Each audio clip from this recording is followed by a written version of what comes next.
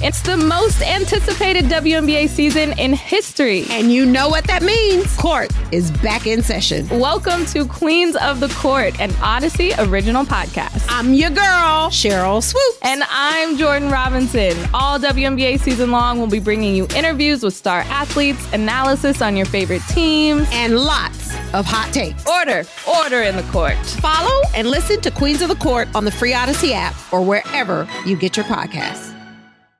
Welcome back, Raider Nation. It is Silver and Black today. He is Momo and I am Scalco Branson. We are your guides heading towards the Charger game. Yes, your Raiders and the Chargers, Allegiant Stadium, 1:05 p.m. Pacific time, as they get it on with their old school AFL rival. Mo, this game, you look at this and what's going on with the Raiders and the Chargers.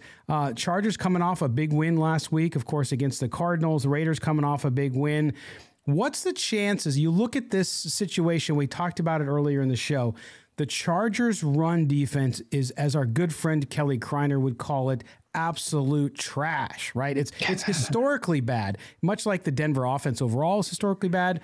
The Charger run defense ranks as one of the worst through 11 or 12 weeks in the history of the NFL in the Super Bowl era, going back that far. The Raiders come out, if Josh Jacobs is healthy as he was last week, and that offensive line performance like it was, what chances do you give this Raiders team at home against the Chargers in this game? As I wrote in my Sportsnet piece today, I actually think the Raiders have the upper hand, especially in the trenches. When you talk about winning, at the line of scrimmage, I think the Raiders can do that. I know their offensive line has gotten a lot of criticism from fans, including from pundits and even us. But right now, I think the Raiders are stronger in that area than the Chargers. Of course, Rashawn Slater, their star left tackle, is out. So on that side of the ball, on the other side of the ball, Joey Bosa is still recovering from surgery on his groin. Khalil Mack's still on the field, but for the most part, if you can run it up the middle of the Chargers defense, you can win the football game, control the game, and then win it. Now, this all hinges upon Josh Jacobs. How far can he go and how healthy is he? And that's what I wrote about my piece, that, yes, if he's fine to go and he can handle 25 carries, all is good and no one even talks about this. But if the Raiders had prepared a number 2 ball carrier who was reliable and capable, then even if Josh Jacobs can only handle 15 carries, I would still feel confident that the Raiders win this game, because now you have 2 guys who can gouge the Chargers' interior of their defense. But now you're hoping that Josh Jacobs just has enough to give it a go and give you another optimal performance on a bulky calf. But I still think the Raiders have a good chance. If you want to put a percentage on it, I say they still have a 60% chance of winning the football game. What I fear, though, and this is my fear, that Josh Jacobs won't be able to do what he did last week. Now, I'm not expecting 300 yards, but is he able to get you 120, 130 yards on a bulky calf in consecutive weeks? It's a tough ask for a player on that workload with a leg injury playing the running back position. So that is my concern right now. And you don't have a clear number 2 option. You're going to have to turn to the short passing game to mimic the run game. And it's not the same because you're taking away the physicality, the physical advantage that you have in the trenches. Absolutely. And in fact, we're going to come back and talk about that in just a second. What we want to bring you is our producer, David Stepanian, produced this game preview. Here's David with a preview of Chargers versus Raiders. 11 months after one of the most memorable Sunday Night Football matches in recent history, the LA Chargers head back to Allegiant Stadium for a date with the Silver and Black. Both teams had heart-stoppers last Sunday, with the Raiders beating the Seahawks in overtime and the Chargers converting a game-winning 2-point conversion in the final seconds against Arizona. Justin Herbert finished that game with 3 TDs and 274 yards, but no play was bigger than the 2-point conversion. A laser to Gerald Everett. Derek Carr got off to a rocky start with 2 interceptions in the first half, but finished the game with 3 TDs and 295 yards. Even with the losing record, he feels like things are turning around in the locker room. I think it shows that we believe in him and we're trying to do everything right. Again, it's new schemes. It's a new philosophy to play the game, and there's different rules for certain things. I mean, I messed something up today where I was like he got mad, and I was like, what are you talking about? I was right, And then I had to think, I was like, oh, that's a couple systems ago, so I'm still processing through some of that, in certain things, but it's just growth, and we're all just trying to do things the right way and do them his way. And it shows that everyone's believing in that and trying to do them that way. And so for me, I'm trying to execute the reads and everything exactly how he wants it. So is the whole team. And you can tell everyone's believing and buying into that because of the success that we're starting to have. It doesn't mean anything now. We still don't have a good record, but we're heading in the right direction. Josh Jacobs was the X factor for the Raiders in their win at Denver with an astonishing 229 yards rushing. And even last year's thriller against the Chargers was one of JJ's career best games with 132 yards. In fact, when the Raiders lost to the Chargers in LA 3 months ago, he only had 57 yards, his second lowest this season. So Josh McDaniels knows just how important Jacobs is. Yeah, he's like I don't know, I'm running out of superlatives. He over 300 total yards in the game, and he wasn't, didn't feel perfect, but he just, I think toughness. He's a football player. I mean, that's probably the greatest compliment I could give him. And he comes up big with he had a couple of big first downs on 3rd and short that, like, I'm not sure everybody in the league gets those, but he did. And of course, makes the big play at the end. But I thought he was tremendous throughout. Gave us a lot of hard yards in the running game, caught the ball well out of the backfield, makes some big plays with his hands. And but that's JJ. That's what he is. You don't ever get to know somebody this well, unless you're with them, and coaching them. And I just have an incredible admiration for. It's not just what he does on the field. It's how he practices, what he does in preparation, how attentive he is in the meetings, what he's like in the walkthroughs, how much he wants to win. I mean, he wants to win. And, that's the greatest compliment you could give somebody. Does everything he can to help us. The 4-7 Raiders have won back-to-back games for the first time this season. And after narrowly losing to the Chargers on the road back in September, the Silver and Black have a legit shot at a 3-game winning streak. Kickoff is set for Sunday at 1:30, and the Raiders are a short 2-point underdog at home. For Silver and Black Today, I'm David Stepanian. What up, y'all? It's your boy Danny Green, 3-time NBA champ. You either rooted for me or rooted against me. Join myself and my co-host Harrison Sanford on the Inside the Green Room podcast. It's a podcast that brings you never-before-told tales from the locker room to candid interviews with basketball legends to breakdowns of what's happening in the NBA right now. Whether you're a diehard fan or casual about your hoops, this podcast brings you the game like never before. Follow Inside the Green Room on the Odyssey app or wherever you get your podcasts. All right. Thank you, David Stepanian, for his preview, Raiders versus Chargers. He mentioned the passing game in that piece, Mo, as well. You look at this Chargers pass defense, too. Yes, they have Derwin James banged up on the injury report for them as well. How does it shape up? We talk about the physical run game if Josh Jacobs is there, and if he's not, who else is going to fill the gap? But when it comes to the passing game, if they have to use the passing game more, how does it match up there? I know the Chargers really, I think, stymied the Raiders in the first contest, but this Chargers team seems to be a little more beat up. The Raiders are clicking and doing better. Derek Carr's more comfortable. What does that matchup look like for the Raiders on Sunday in Las Vegas? I think it's also favorable. I know J.C. Jackson hasn't played well this year. He's out, of course. He's been out for weeks. But the Chargers, even without him, Chargers still had a pretty decent secondary. Mm-hmm. But I don't think they have a match for Davante Adams. And we've seen Davante Adams put up big numbers this year when him and Derek Carr are clicking. The problem is what happens when they go through a rough patch or a dry spell where they're not clicking. And I think that's where Mac Hollins comes in. Mm-hmm. I have a fantasy football piece coming out on Friday where I have Mac Hollins as a sleeper, and he's, I believe, available in 75% of leagues. If he is available in your league, pick up Mac Hollins because I think he's the guy that's been filling the void while Renfro and Waller have been out. Yeah, good fantasy tip. And by the way, you have not rubbed in the fact that you beat me this past week. Barely, but you beat me. I'm a very noble gentleman.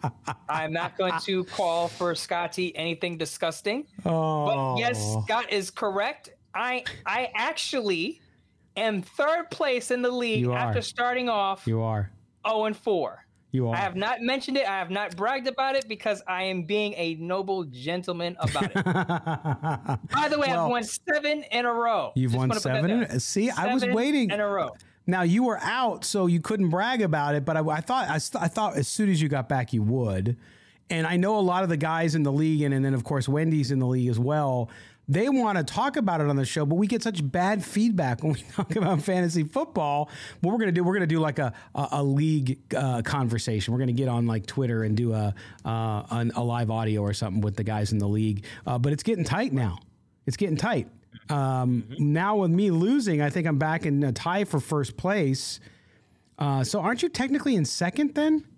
Yes. Yes, you're technically in second place. Yeah, so Mo's right on my heels.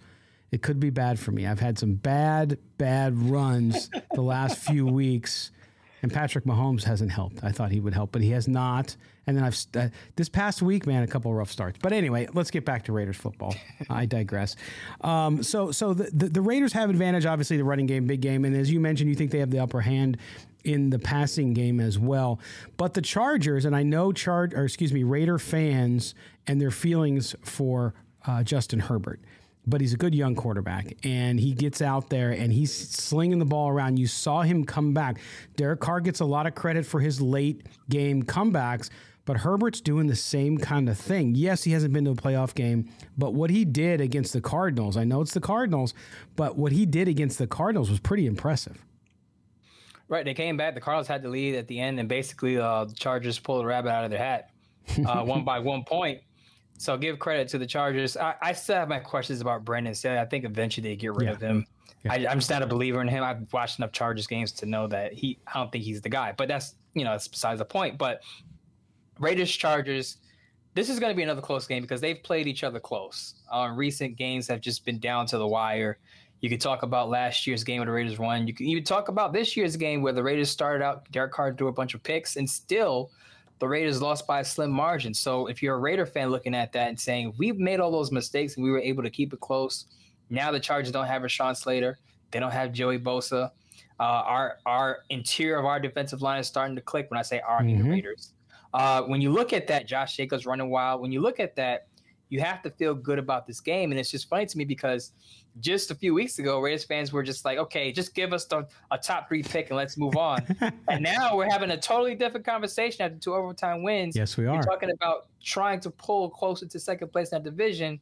And maybe there's a miracle. I'm not going to say the P word, but maybe there's a miracle and they go on a run because last year I was on this show and we felt like the Raiders were done last year at the end. And what happened? They won 4 straight to get into the you-know-what. I'm not going to say the P word.